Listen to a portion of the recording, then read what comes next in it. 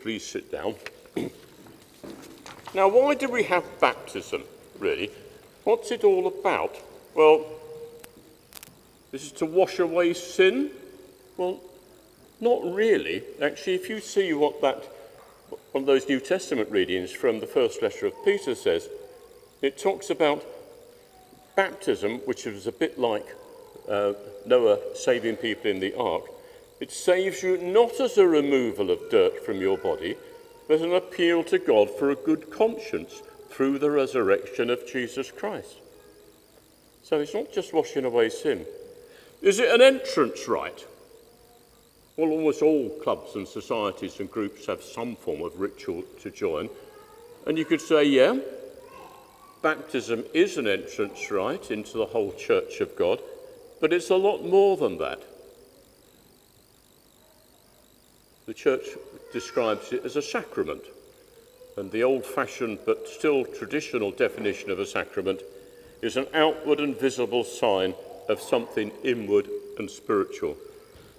So what I want to do this morning is let's see if we can look at baptism, if you like, from God's point of view, from the inward and spiritual side, about it not being washing dirt away, and also remembering that first rather long reading from Acts of Paul on the hill of Areopagus in Athens, talking with the intelligentsia of Athens, and saying, well, you're a very religious lot. There's altars to gods, to goodness knows how many gods all around here, but you're covering your bets because you've got one here to the unknown God.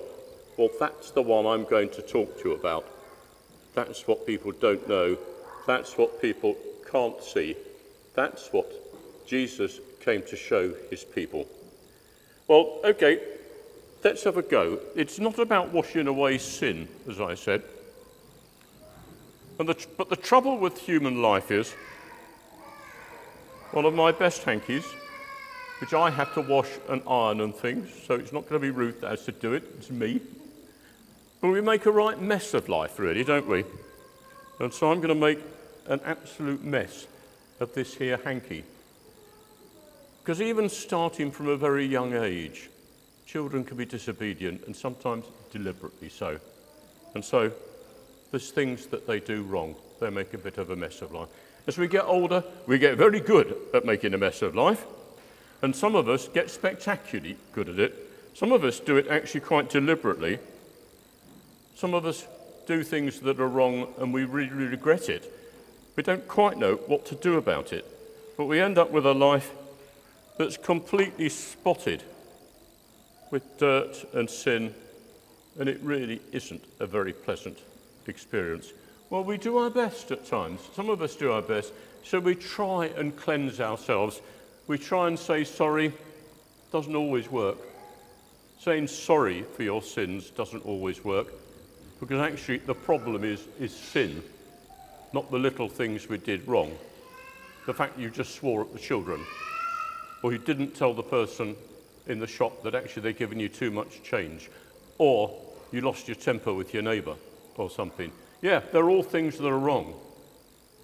But there's an underlying problem to that. Well, we try and get rid of it, so we get ourselves in the world and we do our best to wash out the sin. And I'm having a go at this. I'm not doing terribly well. In fact, what seems to be happening is some of the worst bits of sin and evil have got a bit less strident, but they've got themselves spread all over. And in fact, while you're doing it, you try and do a few other bits and pieces, and all that happens is, well, it does make a bit of a difference, and I still wouldn't call that clean in any way at all. And what's more, the world that we live in, I don't know if you can see that very clearly, that's no longer clean either. And of course, when we've got all the human beings in the world doing that, we've left the world often in a terrible state. What do? Well, We are powerless in ourselves to do it.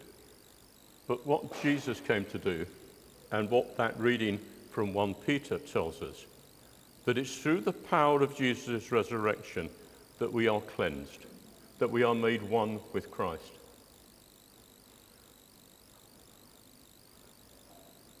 What have you got to have first before you can have a resurrection?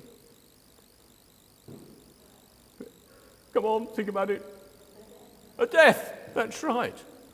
It's only as Jesus dies that he can be risen from the dead. And what that reading is saying is, through the power of his resurrection, we can be cleansed from our sin. In other words, by entering into his death. And that is what baptism is about. In the old-fashioned ways, and actually the old font here isn't even quite typical of that, would be enormous. And the baby to be baptized would be stripped naked and put straight under the water and out the other side. And in the Orthodox Church, that will still happen. Not surprisingly, what you get immediately is a great howl from the baby, which they think is actually a good thing, because in the rather sort of the folk mythology, that's the devil getting out of them. It's not at all. It's dropping a baby in water when they're not expecting it. What do you expect to happen? You have to take part in Jesus' death, and baptism is primarily being buried with Christ so that we can then rise in him, pure, unspotted, and holy in God's sight. Well, let's see what might happen. And this is the water of baptism, this one.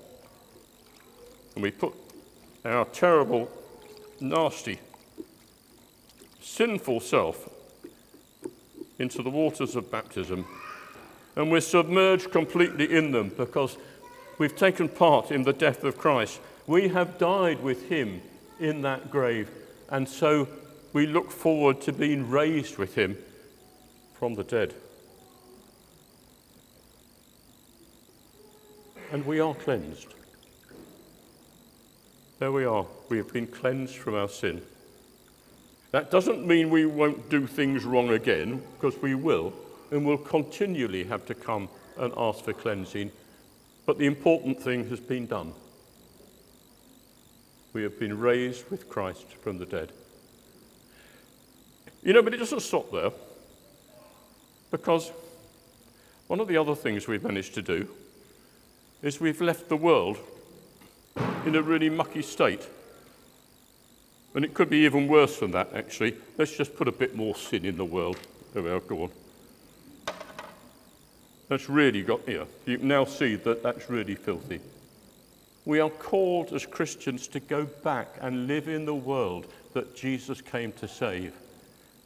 And so we've got to go back into that world. See if that'll balance on there without falling off. And what happens? What has happened to the world? What has happened to the water in the world? It's gone clear that those who go living that risen life of Christ and coming back into the world are the salt of the earth, as Jesus said. We have a ministry to help deliver the world. And so it's not a question of Aria being baptized at this point. In her later life, she shouldn't say, oh, I was baptized on the 14th of May. No, I am baptized. And it's what all of us have been baptized to say, I am baptized. And our Bishop Rachel, in her inaugural sermon some years ago in the cathedral, talked about us needing to leave wet footprints from the font as we go through life, being able to be a source of cleansing and renewal and power for others. That's what we pray for Aria. That's what is our duty for all of us as well. That's what our joy and our pleasure is. We have been cleansed by the blood of Christ. We have died with him in death, and we rise with him to life. That's what baptism is about. And so what I want you to think about today, think of your own baptism if you are baptized. Are you making a difference in the world around? Or if you've never really trusted Christ for that cleansing power, is that what you would really like? Because it's there on offer to any one of us to say, I want to be buried with you and for you to raise me up in Christ with the gift of the Holy Spirit, which is what our gospel reading talked about. The Holy Spirit to assure us as we go through life that this is life and life in its fullness. We pray that that be yours. Now, what I'm going to do now is I'm going to ask Jan to kindly remove some of the loose bits of water and various things and put top on that so that doesn't come off. Take the whole thing away and the tray and everything, because we're going to want that font in a bit.